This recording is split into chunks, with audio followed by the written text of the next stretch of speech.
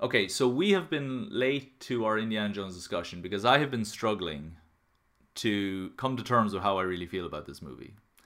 And I know you really love Yeah. this film, Millie. You went to see this film how many times? Yeah, I saw it twice and I was almost going to see it three times if I had enough money.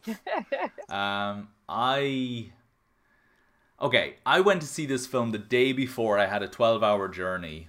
Okay, the night before I had a 12-hour journey, and I already had like a giant migraine that day because of all the stress of traveling. Because I was like on a flying visit back to Cornwall, and I was out again the next day. So I like literally just had this kind of flying window to see Indiana Jones. But I'm somebody who loves Indiana Jones. Like Raiders is my favorite movie of all time. And I am a big defender of Crystal Skull. I know a lot of people hate that film. I know a lot of people that hate that film. But yeah, there's silliness in it. Yeah, there's some, action scenes that are a bit stupid in it. But I love the Russians, and I love the quest for the skulls in Peru, and people had problems with aliens, but I always said, well, what's so different about the voice of God evaporating Nazis on an island in Raiders, or magic stones sucking people's souls, or whatever it is that happens in Temple of Doom.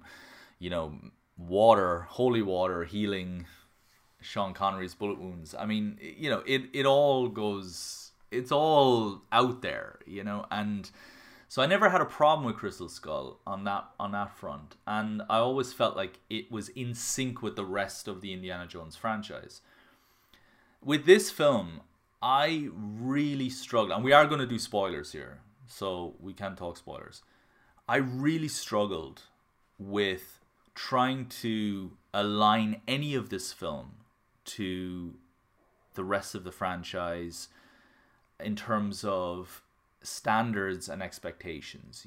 I mean, this is, for me, it just didn't do it. It just didn't do it for me. I love the opening, 20 minute de-aged Indiana Jones, in the rain and the storm and the train. Yeah. I thought that was amazing. I loved all that. Um, but even then, it felt a little weird to me because it was like they're looking for this spear, but it turns out the spear is a forgery. But it doesn't matter actually because there's a better treasure over here, the Dial of Destiny, and it felt like I was thinking to myself, okay, that spear is obviously going to come back later on. Never did. And then, Mm. and I was thinking, did you just stumble upon the Dial of Destiny on this train? Like that feels a bit strange to me. It feels like, everyone should have just been after this thing. Like that's always the thing in an Indiana Jones movie. He's always after this thing. It's, and it just felt like they tripped over the dial and were like, oh look, it's this thing. Let's pocket this. And so that, even then, that opening scene felt very strange to me. But the overall adventure, I just found it underwhelming. I found it like they're going to Sicily and waiting for the tourists to leave.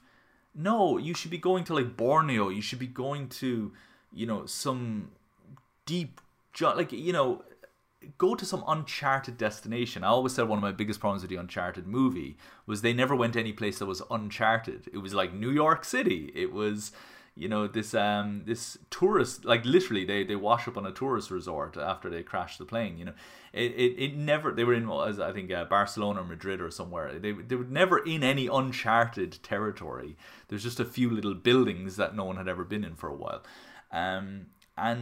And this feels very guilty of that. And I know it's set in the 60s and all that, but you late 60s, or 1969, 1970, but you surely you could have sent him somewhere more interesting than a cave in Sicily, where, and I live in Italy. Italy is the most beautiful place in the world. I mean, there is history just coming out of the walls in where I live.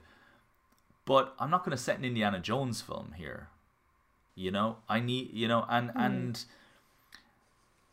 and then the third act for me was a real, like, almost like a Hail Mary act of desperation.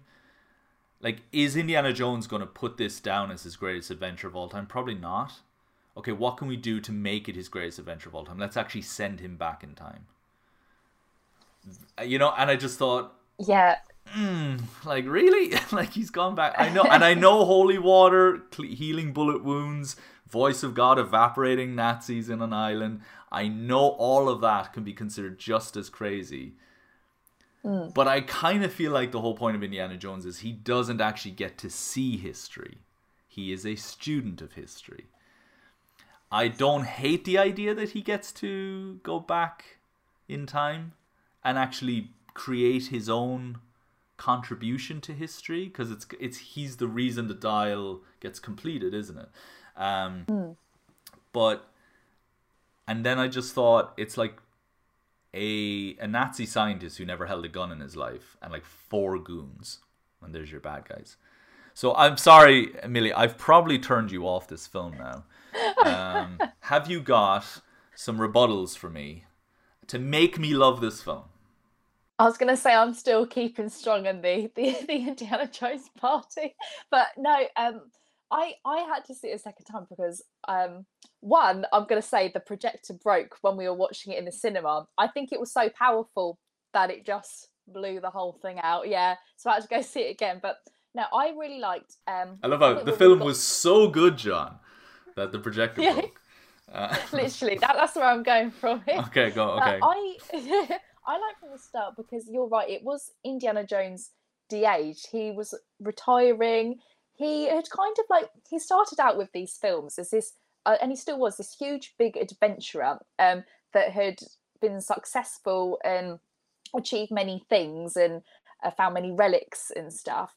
And this film started, and it picked up just after that. And he's got a bit older, and he's kind of been a bit, and he's trying to fit into this this sort of new world. And I know it wasn't set in the sort of these times, but it almost felt a bit like that. He'd aged, and people had kind of disregarded him a bit, and he was sort of living in this old flat, and even he can't quite get on with his neighbours because they're sort of quite young and throwing these parties and things. And you see that sorry now.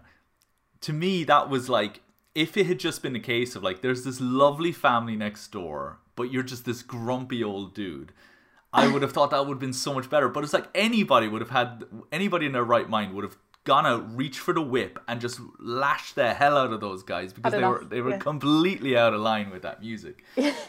So I don't know. Anyway, sorry, go on. Completely, but yeah, no. I just thought he just sort of really kind of they showed him, or they presented him as he didn't really fit into this new world, and he is kind of his adventures almost been forgotten. But then again, the cast sort of around him, all his friends, kind of wanted to go back on that adventure. The friends he'd picked up along the way were still craving that adventure. But no, with the cast, I thought the cast were very strong. It was nice to see a different, because I guess when you do a new film after there's been so many great Indiana Joneses, I even like Crystal Skull. It's hard. It's almost a bit like that pressure of where's it going to go now? What are we going to do? What's the new relic? I thought introducing Phoebe Waller-Bridge, Helena, his goddaughter, was a really different perspective. I think I was a bit worried with the comedy. I didn't want the film to be overrun with comedy. I wanted there to be like a little bit, but I was just sort of getting a bit sort of on edge. But no, I thought they played the right amount of, weaved it in the story enough. It wasn't too overwhelming or anything. But I like that setup where we meet his family, we meet his goddaughter, who was after this dial of destiny, that this relic that had drove her father mad, and that he I think died from sort of searching for this item and believing that it had powers to where you could time travel, basically. But I know what you mean with the third act. I sometimes, when I realised they were going to go back in time, and they went so far as sort of the Roman era, I was thinking, I don't know how this is going to work. Are we allowed to do that sort of I can get a bit touchy, as I think the writers sort of the rules of the world or how it will look. But I thought it did work really well. I think what I was scared for the most was the fact that I thought that I knew the film had to come to an end. I think I was worried that Indiana Jones was going to die, and I didn't want him to. And I was worried that he was going to, because at the end, like kind of what he's always wanted in a way. He got to witness history. He got the thing that he wanted the most, and I was scared that he was going to, because he was saying that he wanted to stay and witness this, and he'd been wounded and he didn't want to go back to his time. He had nothing left to live for in his own time, and I was really scared that he was just going to stay, and in the real world Indiana Jones would no longer exist. So the way it wrapped itself up was really good. I did really miss, if I had to be honest, I really missed seeing Marion, because she did have a cameo like appearance, but I would have loved to have really seen her more. I know there was that whole she was like they were divorced and what had happened after, but I did really miss her. I thought she was brilliant. I liked the idea that Mutt had that in Crystal Skull he finds out he has a son and they don't get along, but it's like, it's kind of bickering, parents and sibling, or parents and children, and it's, it's comedic, it's done in a kind of funny way, and then I love that. I thought it was very powerful that they take that stuff that we had a chuckle at in Crystal Skull, and then made it into something. Actually, no, there was a real, like, they just never clicked. I just imagine that they just never, no matter how much they tried, no matter how many Christmases or Thanksgivings or summer holidays, whatever, it just never worked. And it was just always the arguments at the table, Marion slowly becoming more and more maybe withdrawn from the family, and Mutt just going off to Vietnam and meeting his end there somewhere. And I just thought that was beautiful. That was really powerful. I felt like this. I feel like they nailed that, right? Because they're not going to be able to get Shia LaBeouf back. I don't know if audiences would have probably wanted to see the character, but I think they did a very surprising, interesting. He can save all the famous relics and artifacts, but he couldn't save his family. He's just not cut out for that kind of thing. I thought all that was amazing. I loved Marion Crane coming back. And they do the whole "where does it hurt?" It was great to see. Oh, that was brilliant. Beautiful, beautiful moment where they flip it, and I just thought that was great. But I also felt that they had set up some promises that they just didn't bother chasing up. Like when you imply that you've got, I lost my son, I regret it. I wish I could say the right words to him. And I've got this time machine. And I know the rules of how it works. They can't just like set a time and go back to, 10 years earlier and stop his son from joining or whatever. I don't know. Like, I know that I can't do that. But the writers are deciding the rules. So, like, I think I would have preferred, as cheesy as it would have been, a window where he gets to travel, like if we are doing the time travel stuff, have him go back and have him, maybe there are little kind of glimmers of things that he can change. Like you could go over there and you could go over there and you could talk to your son again, or you could go over here and you could fix things with Marion before that, like way back before any, back in Raiders of the Lost Ark or something like that. And over here, there's, you could help Phoebe Waller-Bridge with her Helena, with her father. I don't know, but you can't because you've got to go stop the bad guy because he's right there and he's going to do something.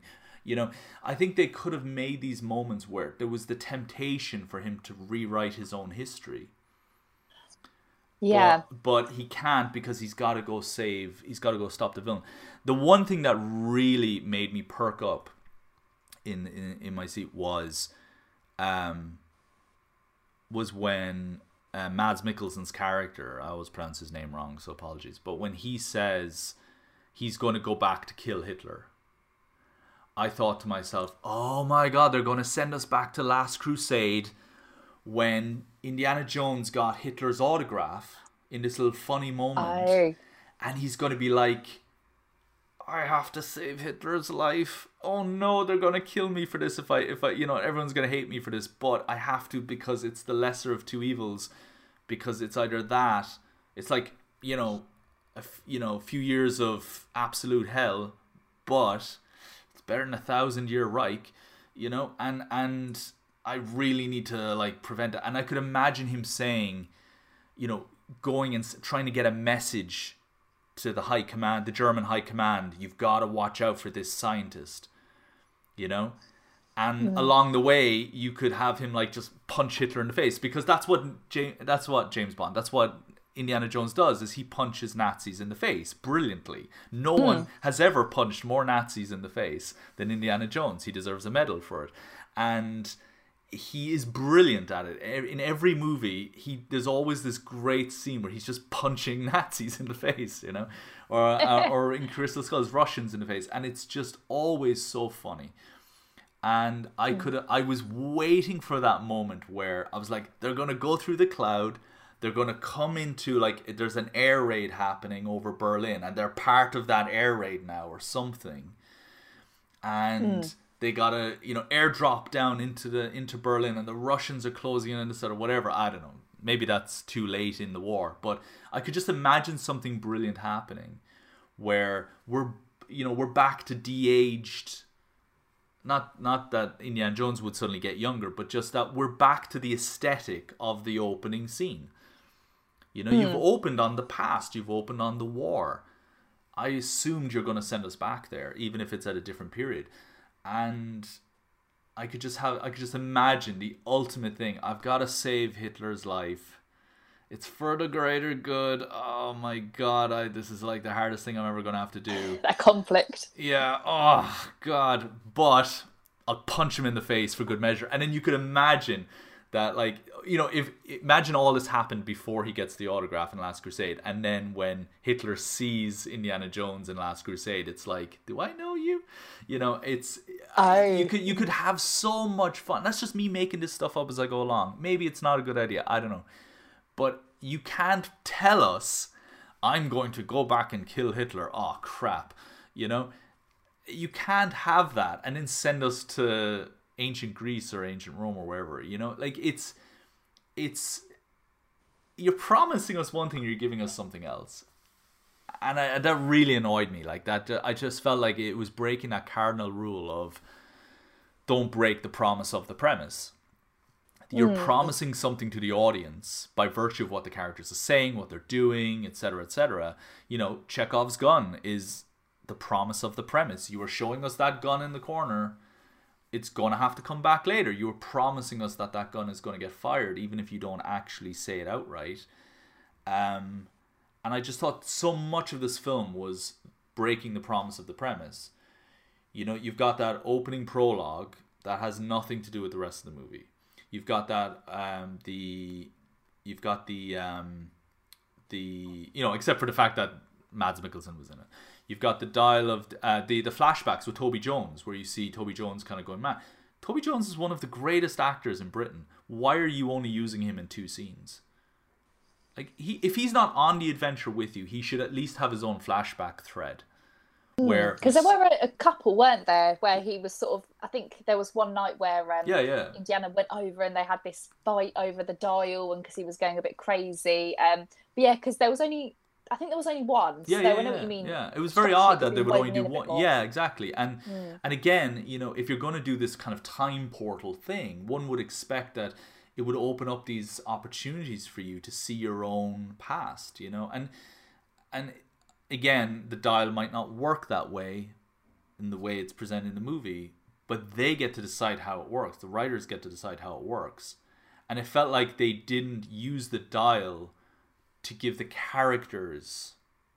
Like, the dial should have been the thing for the characters to... It should have been an opportunity for them to heal, even though the real healing has to be done inside, you know? Like, this is not your shortcut to fixing your problems. Even, you know, that's the mistake that Mads Mikkelsen is making. He thinks this is the shortcut. You're better. You're going to go on an emotional journey in the present, and you're just going to get on with it. I also would have said that I would have said it before the parade. I would have said it after the moon landing and before the parade. Okay? Oh, okay. Yeah. Because... Do you ever see that episode of The Simpsons where there's a flashback of Homer as a kid, and his father, Abe, is watching the moon landing happen and he's shedding a tear. Yes. And then they cut to Homer and he's listening to music and he's asleep on the beanbag, right? And it's like the whole idea is he's like, you idiot, you missed the greatest moment of television history, right? The greatest scientific accomplishment of mankind, and you've missed it, you know, that kind of thing. And I could imagine the moon landing is happening on television and Indiana Jones is asleep on the couch. He couldn't care less. Right? Yeah. Because he lives in the past. He doesn't care about this stuff. Or he's just so burned out, he's so broken, he doesn't care. And then you go on the adventure, you go on the quest, etc., etc. And then at the end of the film, when they're back in New York, you have the big parade happening and everybody's rushing out onto the roof of the building so that they can watch the astronauts go past. Where's Indy? He's missing it. And then you pan down and you see he's kissing Marion. Right? And it's like, yeah, he's fine.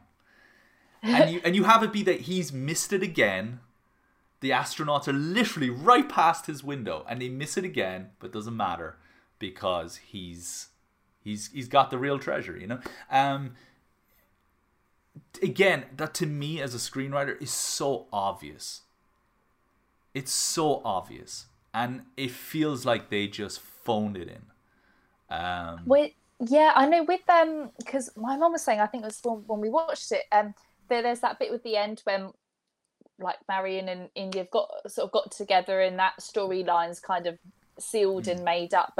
And then there's that bit at the end where we see his hats on the sort of by the building, and he takes it. And my mum said, "Oh, I wonder that sort of was symbolising the fact that they actually did go back in time to use the dial." But obviously we didn't see that. But I know what you mean with the promises and the temptations, because sort of thinking back to the Last Crusade, there was that temptation at the end when Elsa goes after the cup of Christ. Indy's going after it and he's tempted by it, and it's that moment of he's actually going to die and he's told to let it go, and there's that really poignant moment.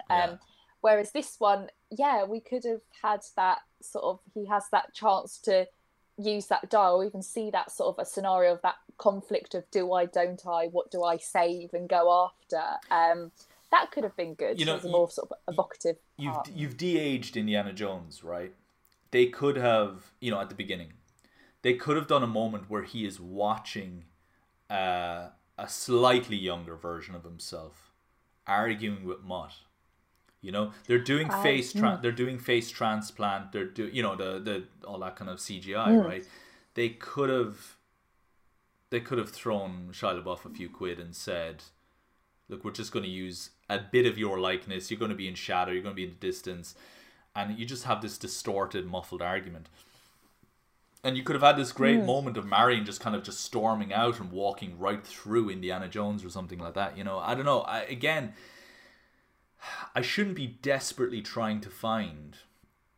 I know it's just my opinion, and I know I'm just I'm probably the grumpy old, you know, Indiana Jones fan that wants a certain thing, but everybody had this problem with the de-aging. I loved that moment. Again, like, I'm the guy that will always champion that kind of cool stuff. I think that stuff is really cool. I don't hate, and I like the Dial of Destiny, by the way, as an artifact. I thought that was a really great artifact. It looks cool. It's got a nice ring to it. There's a nice little bit of history attached to it. And it's like, I need to find these two parts and pop them together and so on. And I love the twist. Like, there's a digital watch or something. What was it? Like, not digital watch. A wristwatch. It was a wristwatch, and I love that idea. Like, there's a wristwatch in here. Why is there a wristwatch on this guy's wrist? Which was, I was like, holy crap! Someone's gone back and done this already. You know, this isn't the first time history has repeated. You know, but I did feel that going back to Archimedes, to meet Archimedes, was cheating. You know, Indiana Jones. Okay. I just thought Indiana Jones shouldn't be going back to these moments. He should be like, he's not a time traveler. He's an archaeologist. There's a difference. And he's always said, I don't know. I'm rambling at this point, but it's just I just think it's too easy for him to be able to go and meet the guy. That's not that's not research. That's just going there. You know, like it's I don't know. I think his job is to be so intelligent that he can use his language skills and he can use his to decipher different things. And but I haven't spoken to anybody. Maybe you're the exception here, who thought the time travel worked. I thought Did you work? I think it didn't. could work? If they did the time travel, I was worried. I didn't want them to show too much because I think as a fan, I did want them to stay in their time period because I did think the time travel. I thought, oh, how's this gonna work? And I start to sort of cringe and clench. But I think the fact that they were stuck in the plane and they just for sort of throughout most of this time travel, sort of I allowed because I didn't see too much of sort of this other time period. But I think maybe what stood out for me more was that I was more sort of focused on while we were in a different time period with different costumes and different sort of aesthetic even. I like the fact that Indy had been shot and we thought it was going to die, and there was this whole, it was a really sort of scary moment of, not even scary, just a big moment of, oh, is he gonna, is this what's gonna happen at the end? He's gonna die. So that, for me, that was the sort of powerful part in Act 3. Also, I did think, even though the time travel, maybe I would have done something different with that, but I thought it was good that, because when the Nazis said we're going to go back to this time, it kind of threw it in their face and it took them to a different time. So that was quite a twist for me that I found interesting, and that was probably one of the good elements of this time travel narrative. Yeah, no, I love, like, and this is why you cast Mads Mikkelsen. He's fantastic when things don't go his way. Like, if you look at his work in Casino Royale, where he plays Le Chiffre, he is like, there's lots of moments in that film where things don't go his way, like he's losing in the cards, or he's lost a bunch of investment or something like that, or someone puts a machete to his throat or something. He's just like, I'll get your money, you know. And it's really funny to see him on the back foot all the time. And even in Hannibal, where he's so fantastic in that, there are moments where like people get the upper hand on him and he has to kind of like roll up his sleeves a little bit and get to work. And it's you can see just like silent frustration there in his, and I love the fact that he's like, get us out of here, or whatever it is he says. I take it back. Yeah, when he's on the plane. I just thought, brilliant. I think they kind of rushed his death a little bit. Like, I have no problem with him going down with the plane and his scorched body then later on. But I did feel that I needed maybe one more beat, one more kind of stage to the showdown, I guess. Yeah, just so that it's like, you know, the trouble on the plane, and then maybe there's trouble elsewhere, and then finally he bites the bullet. I think the spear should have come back into play. That spear at the beginning. Like, let's say, okay, fine, it is a decoy, or not a decoy, a forgery. Okay, fine. Maybe he gets killed by the real one later, you know, and it's like, yeah, this isn't fake, you know, this feels very real, actually, you know. I know what you mean. Like, if you were time traveling back to where there were spears in the Roman. Yeah, I don't know. Again, I know I'm just going for the easy stuff here, but it felt like they had. And again, this is why I was convinced, because obviously, I mean, when you start seeing the Dial of Destiny, you realize it's time travel, right? And I was convinced they were going back to the war. Even in Act 1, I was convinced, because I thought they've made such a big deal about the opening sequence, and they let that run on for a long time. I think maybe 20 minutes, it felt like. You know, this is a long film because of that sequence, and I thought it would make so much sense for you, like the big, loudest, you know, this is your last Indiana Jones movie, your big action climax has got to be big and loud, and it's got to feel like how do you make the climax of your final Indiana Jones movie, one of the greatest action franchises of all time, feel like it's up there with the best of John Wick or the best of like Avengers Endgame or, you know, anything like that. And I just thought, you send him back to set the Second World War. Like, you let the war be your spectacle, and Indiana Jones is in there with everybody trying to get to this thing, to stop this thing from happening before this, you know. And you know, they could have even played it as we go right down into Hitler's bunker, and Mads Mikkelsen kills Hitler, and it's like, the world will never know that. The world will think he took his own life, but we know that, you know, or something. I don't know. Again, I'm spitballing ideas, but him sitting on a beach felt too quiet for an, and I don't know. I will say, I know that he's 80 years old, isn't it, Harrison Ford? At least. I know you can't do all the stuff that you might want to do, but then don't do an Indiana Jones movie. Like, you know what I mean? It's like saying we're going to do John Wick 20, but Keanu Reeves is kind of past his prime and can't really do all the martial arts. Well, don't do it then. Why are we doing it? It felt to me like Harrison Ford had read the reviews for Crystal Skull and wanted to go out on a better high. Yeah. Okay. I did like with them. I was gonna say, one thing I did like is because they were sort of embracing the fact that Indiana Jones was retiring and he was getting old. Now, I did like throughout. I mean, it was more fed in a comedic level, but they fed this whole. They did carry on the whole sort of he's getting old. Like Phoebe Waller-Bridge would make these sort of references, like, oh, nice hat, you look a couple of years younger now, and things like that. And they were climbing this wall, and he was sort of having a moment where he's like, oh, my back hurts, and I've had plates, you know, and lots of surgeries and different operations and things, and he's sort of moaning at Helena. And so I like this, what they fed into it, so we were reminded constantly that he is old and he's retiring and he's sort of at a different level from where he used to be. So that was one of the things I thought was sort of woven in quite well. As I said, I think I love the opening sequence, and I will watch this film as soon as it comes out in home release. I will be getting it straight away. Like, absolutely, I want to see this film again, and I want to convince myself to see it in a different light, because I just, maybe it was the migraine, maybe it was the 12-hour journey ahead of me, but there was that kind of like, this isn't landing for me, and it took me a few, like a fortnight almost, in order to kind of really figure out how I felt about it. I love the opening scene. I will watch that. Like, just give me a whole movie of that. I mean, I'm just happy with that. Whole movie. I wanted that, actually. Yeah, just a whole movie of him on a mission to stop this train from stealing all these. Like, amazing.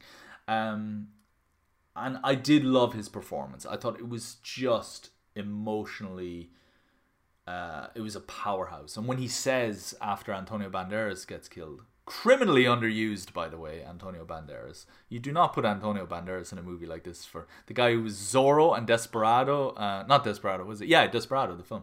The El Mariachi, you know, and all that. And you put him in this movie so he can just get a harpoon or whatever through his, you know, I don't know what it was. He died and they went off in a boat really quickly, and that was it. But he does that great line, though, where he says, "My friend was just murdered," you know, and I thought that was good. Like, that landed really well. And I loved, actually, the little kid, Phoebe Waller-Bridge's sidekick. I guess the new short round or whatever, I don't know. But he was really great as well, and really, really good. And I could almost feel, but I almost wanted a little bit of, like, you know, if she's your kind of surrogate daughter in this kind of, Phoebe Waller-Bridge is your, Helena is kind of like, you know, goddaughter, so in this sense kind of almost like an adopted daughter in this case, now that her father is dead. Could the kid almost be like the surrogate grandson almost, you know? And I just thought, maybe we should be playing into this idea of, like, I'm not a good parent, you know, ask Marion, I'm not a good parent. You don't want me as your godfather. You don't want me teaching you life lessons, kid, you know. and I think they could have leaned into that a little bit more. But I thought that cast was great, and I really enjoyed that. He did that kid did really just make me want to see Ke Huy Quan, and I knew he wasn't going to be in it as Short Round, but he just won the Oscar for best supporting actor, was it, or best actor? Best supporting actor, for Everything Everywhere All at Once. And this is a film that would have been in post production back in September, October, maybe, when that film was making real waves. And there was lots of award talk for Ke Huy Quan. I think they should have done a last minute rewrite. Put one scene in there where Indiana Jones, just has to stop off at this bar to ask for directions. And it's Ke Huy Quan's bar, Or at the end of the film, when everybody is going up onto the roof in my version to see the parade, you have Ke Huy Quan walk in as well, Indy, and he's got his whole family with him, and like I did love the idea that, is it Salah, I think, that like he had brought him and his family, his huge family, over to America. Yes. Gave him a new life, saved him from the war, and he's a New York cabbie now, and I love that. I love, like, you can be, who's the one guy you want to go on a journey with, even if it's just to the airport? You want Salah singing you songs and telling you stories, and I love that idea. There was something bittersweet about that, that he left his home, but because you could tell that as an immensely patriotic man, but there's something about it that he is now a deeply patriotic American as well, I think, and he's probably he probably he's probably an American citizen now or something, and he probably takes that very seriously. And so I can imagine that, as bittersweet as it is, there's something really lovely about him being there in the same city as Indiana Jones forever. Like they get to live together now, like they get to see each other every Sunday for dinner or whatever it is, and I just love that idea. They've been on all these adventures together and lived through so much, and it's kind of like then they're getting like a dose of the real world, and they're back in this sort of norm and this reality, and it was I thought it was really good to see. They're sort of like not even because he's not even struggling, he's living life in New York, but I just thought that them sort of together, they kind of had that sort of shared experience, and they've been through so much, and it was really nice for him to be brought back, actually. Now the stories that they have is just, it's incredible. Like, it's really incredible. And I think if you ever wanted to do a young, like, I know they've done the Young Indiana Jones Chronicles and all that, but if they ever want to go and do a series of movies where it's a young Indiana Jones, him and Salah, I think that's his name, I could be wrong, the two of them side by side, just like gunning down, battling whoever, what, or like swinging around or whatever, I think that could be just amazing. Like, so I think that would be so fun. I love the characters in the film. I love the cast. I mean, there was, when I saw the cast for this, and I found out who was in it and who was coming back and all that, I was just so giddy.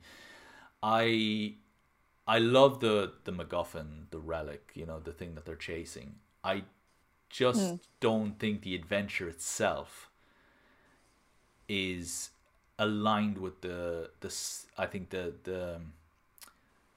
high standards that those other movies have set. And and Indiana Jones is not an Academy Award winning franchise. Like, it's not going to be Best Picture, it's not going to be Best Actor or anything like that ever, right? Or Best Screenplay or anything. But it is the benchmark for great kind of uncharted territory escapism adventure. It's and yeah, I just can I ask you, in the trailer, do you remember a scene in the trailer where Indiana Jones, where they're in like a tomb or something, and there's like the ball rolling, like from Raiders of the Lost Ark? Or am I misremembering? Am I misremembering that? Yes, I thought that was going to be in the cave bit, when they go into a cave and they see the statues of Aphrodite, and then they fall through this sort of water lake pond. I thought that was going to come then. Did it? Yeah, so there was, I don't know, maybe it wasn't a ball of, like a rock ball rolling a boulder, like God, I'm really bad. Boulder. Maybe, but it's not a boulder, is it? It's like this perfect sphere, rock sphere. I don't know. I'm pretty sure there's a clip in the trailer where you see something like that happen. I thought, oh wow, are they going back to, or are they like, I thought something like that was happening, and I don't know. Maybe my imagination just took me somewhere. I'm sure it doesn't help that I live in Italy, and so for me, Indiana Jones going to Sicily isn't very remote. It's like, oh, he just jumped on a train and went down that way. Whereas maybe if I lived in Ireland still and he went to Sicily, I'd be like, ooh, how exotic. I don't know. But it didn't feel very kind of wild, or dangerous to go there. Now, granted, in The Last Crusade, he's in Europe for most of it. But it's enemy territory, There are Nazis checking papers, like you can't go to the airport, you can't, like, that kind of stuff. And so it's dangerous territory. Sicily didn't feel like dangerous territory to me.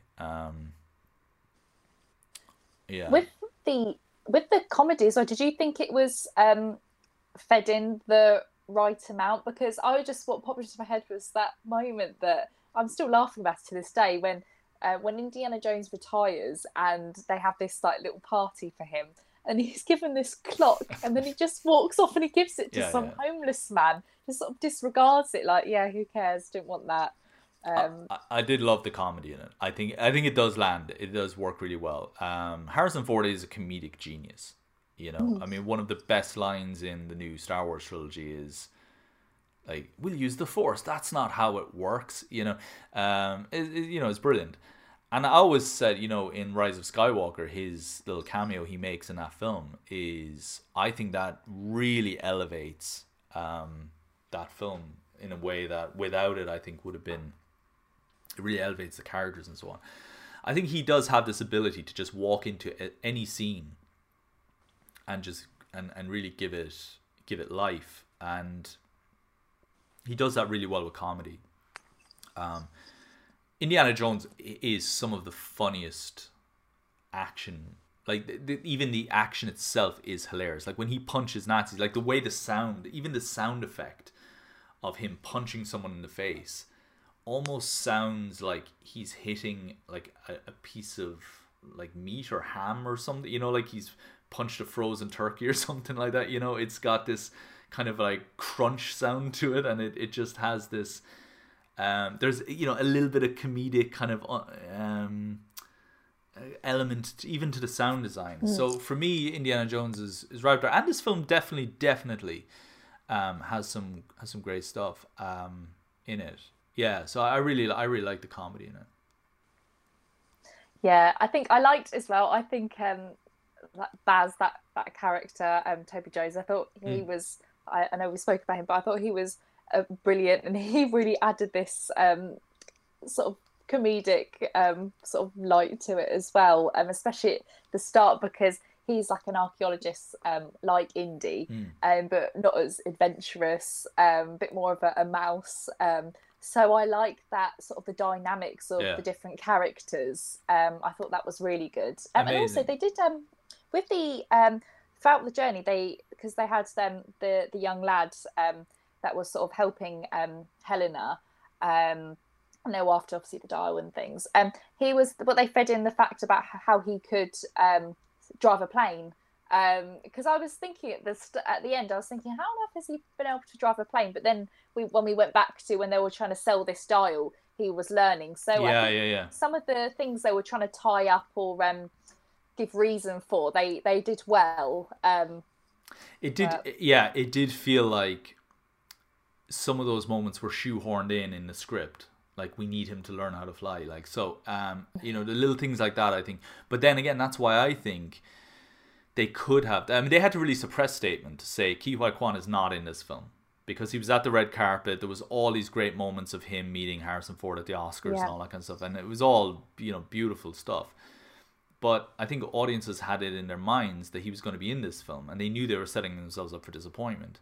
But I think you don't release a press statement when you're making a $250-300 million movie or whatever this film is. you go and get him and put him in the movie. Yeah. Like, you know what I mean? Like, you can do this. Like, you just made Indiana Jones look like he's 40 or 40 years old for like 20 minutes straight.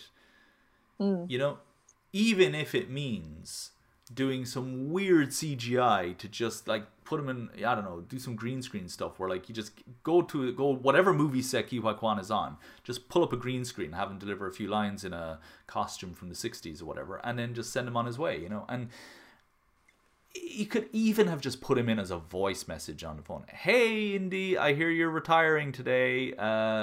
Just wanted to say best of luck, and if you're ever in wherever, hit me up and we'll grab a drink. Even a phone call voice message would have been enough for fans to just go, yeah, that's him. I don't know. It just feels... There are rumors that he's going to be in whatever the Indiana Jones spin-offs are, because I think Phoebe Waller-Bridge is writing a young Indiana Jones, or a kind of an Indiana Jones spin-off or something, and I imagine Ke Huy Quan might be in that. I think it'll be impossible for him not to be in any future Indiana Jones properties, because I did back. want... Like, I know what you mean. I just want these old... While I was sort of up for a new journey and a new adventure, I did want some of these old characters to feature again, and we got some of them. But before I watched the film, I was on Google going, is Marion in the film? Is so-and-so in the film? Because I wanted to know, and I really sort of cared about these characters. Like throughout the other 4 films, we've had this whole journey. We've got to know new characters. We know Indiana Jones has a family now. So we really sort of were craving these characters, other characters. I wonder, is my problem that I need to stop looking at this as another Indiana Jones adventure, and instead look at it as this is Indiana Jones's retirement due. And retirement dues are bittersweet. They are not big loud parties. They are sometimes just quiet drinks and finger food, and I'm wondering, is that what I need to look at this as? Because look, I don't hate the idea. I know I might be contradicting myself here a little bit. I don't hate the idea that he goes back in time. I like that he has contributed to history. I like that a man who has spent his life a student of history has contributed to history. I like that he's left his name in he is someone from 2,000 years ago remembers his name, knows his name, maybe, I don't know. But I also feel be conflicted, because I'm like, if they're going to go to any time period, shouldn't it have been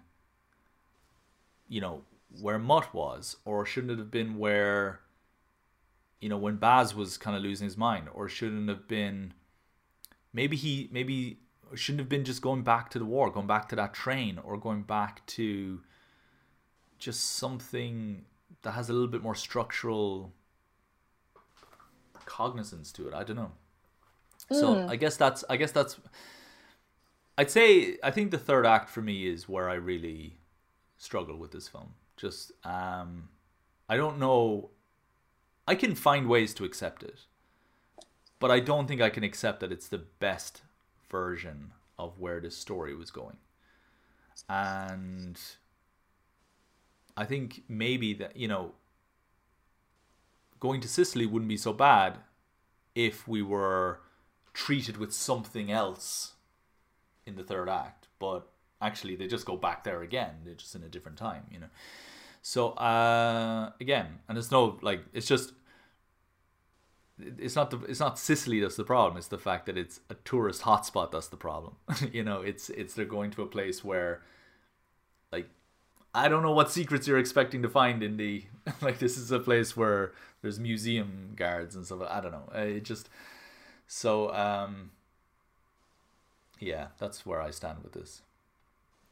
Yeah, no, I think it's one of those things, like you said, it's bittersweet. So there's moments where you're like, and I think sometimes that's good, because I think, although I like to see everything I want in a movie, I think sometimes it's good that they don't show me everything I want, because it just makes you want more from the film, and even sort of so I really did like it, and I thought I would have loved to have seen sort of him go back in time and have that moment where like that temptation, do I save my family, or and this and that, or do I sort of mess with time? I thought there was so many moments that we got, so many evocative sort of parts. I thought action was really good, especially where that whole sort of chase with the carts and things. I thought they still pumped a lot of action into it that the other films had.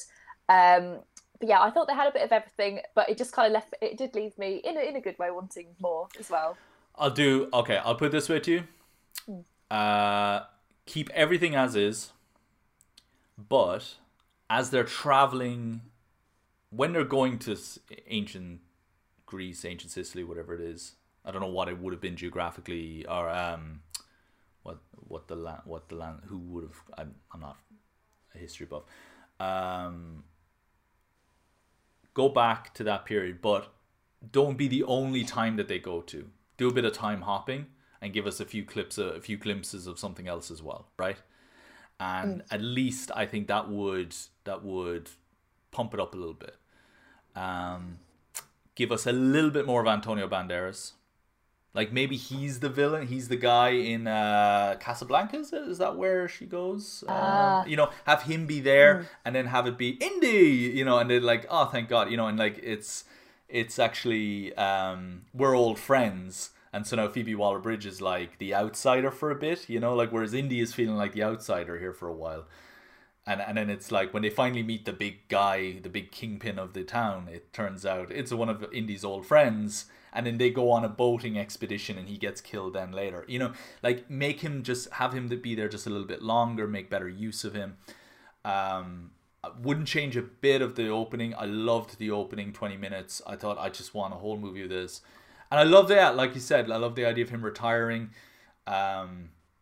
And I thought his performance is brilliant. Like, my friend was just murdered. I think all that's incredible. And when he gives that story about Mutt going off to Vietnam to spite him and all that, I just thought heartbreaking. Love the resolution with Marion at the end. But those moments are, for me, small moments in a very big landscape, very big kind of canvas that I think could have been tied together just a bit more competently. I guess that's where I stand with it. Okay, I gotta ask you, we'll leave it at this. Where do you place this within the overall 4-5 films now? Oh, I mean, I like The Crystal Skull as well. So okay, I'll ask you another question, so an easier one. Yeah. Because everybody asks me, when people who haven't seen it yet ask me, is it better than Crystal Skull? And I really struggle with that answer. Maybe it's because I've seen Crystal Skull enough times and I've convinced I found the stuff I like about it. Because I love Indiana. I'm always going to watch all these films. And I'm going to watch this film again loads of times. Because I'm just going to watch them all. It's Indiana Jones. But I struggle with that answer. Where do you sit with that? I'd say, actually, for me, I can answer that. I thought they were both at the same level. Maybe slightly better, but I'd place them at the same level. I thought they were both good, yeah. I think I would do that. You know what? I think if you gave me the emotional journey of Dial of Destiny, and the MacGuffin, the Dial of Destiny and all that, and the characters of this movie, and you put it in the adventure of Crystal Skull, not sure how that's possible but 1950s, the atomic bomb, the Red Scare, the Russians, and they are after the Dial of Destiny. Russia, was stabbed in the back, by everybody, during the war and after the war and everything, and we want to have our place in history. And we know that the Soviet Union is just a temporary measure, and we're going to build we're going to be we're going to go back and change the course of the war, or something like that. I think you would have that could have worked, actually. I think you would have a perfect Indiana Jones movie then. Yeah, I think I would put them on even playing field, but I wouldn't say that that's a bad thing, because for some people that's a really that's a condemnation, you know. For me, it would be that actually I think there's emotional characterization and real beautiful and really great lines as well in this one that just really is great. But I don't think the adventure itself is that exhilarating, that amazing. And I think in Crystal Skull, I think the adventure is amazing. But I think it's weighed down by, like, for example, Ray Winston's character in that. The double, triple, quadruple agent is just it doesn't work as a gimmick. I think it's really confusing, really. It doesn't feel like they know the character any better than the character knows himself.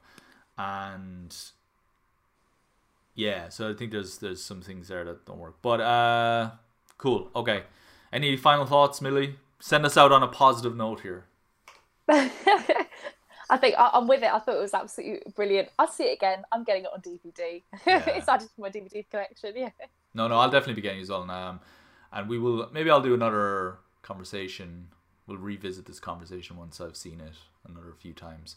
Because, you know, with Tenet, I watched Tenet in the cinema and I thought, I don't know how I feel about this. Then I watched it on home release and I was like, oh, I really don't know how I feel about this, actually. Maybe I don't like this film. And then I watched it again a few weeks back in the build-up to Oppenheimer and I loved it. Like, I would put that up there on one of my favorite espionage movies lists, one of my favorite spy movies. And I would put it quite highly, actually, in Nolan's list of films, which I know some people might not do. But so I am quite capable of completely changing my mind on this. And I will take some of your pointers on board next time I'm watching it and look for those kind of, you know, I'll seek out those moments to kind of keep me on the right track and keep me on a positive mindset as I'm watching it. Thanks very much, Millie. Thank you. No worries. Guys, if you're still listening to us at this point, don't forget to check out our podcast network. Subscribe to us on YouTube. Just search for The Script Department and buy us a coffee as well. It all goes towards supporting the content and pays for Millie to go see Indiana Jones almost 3 times. Okay, guys, thanks very much. We'll see you soon.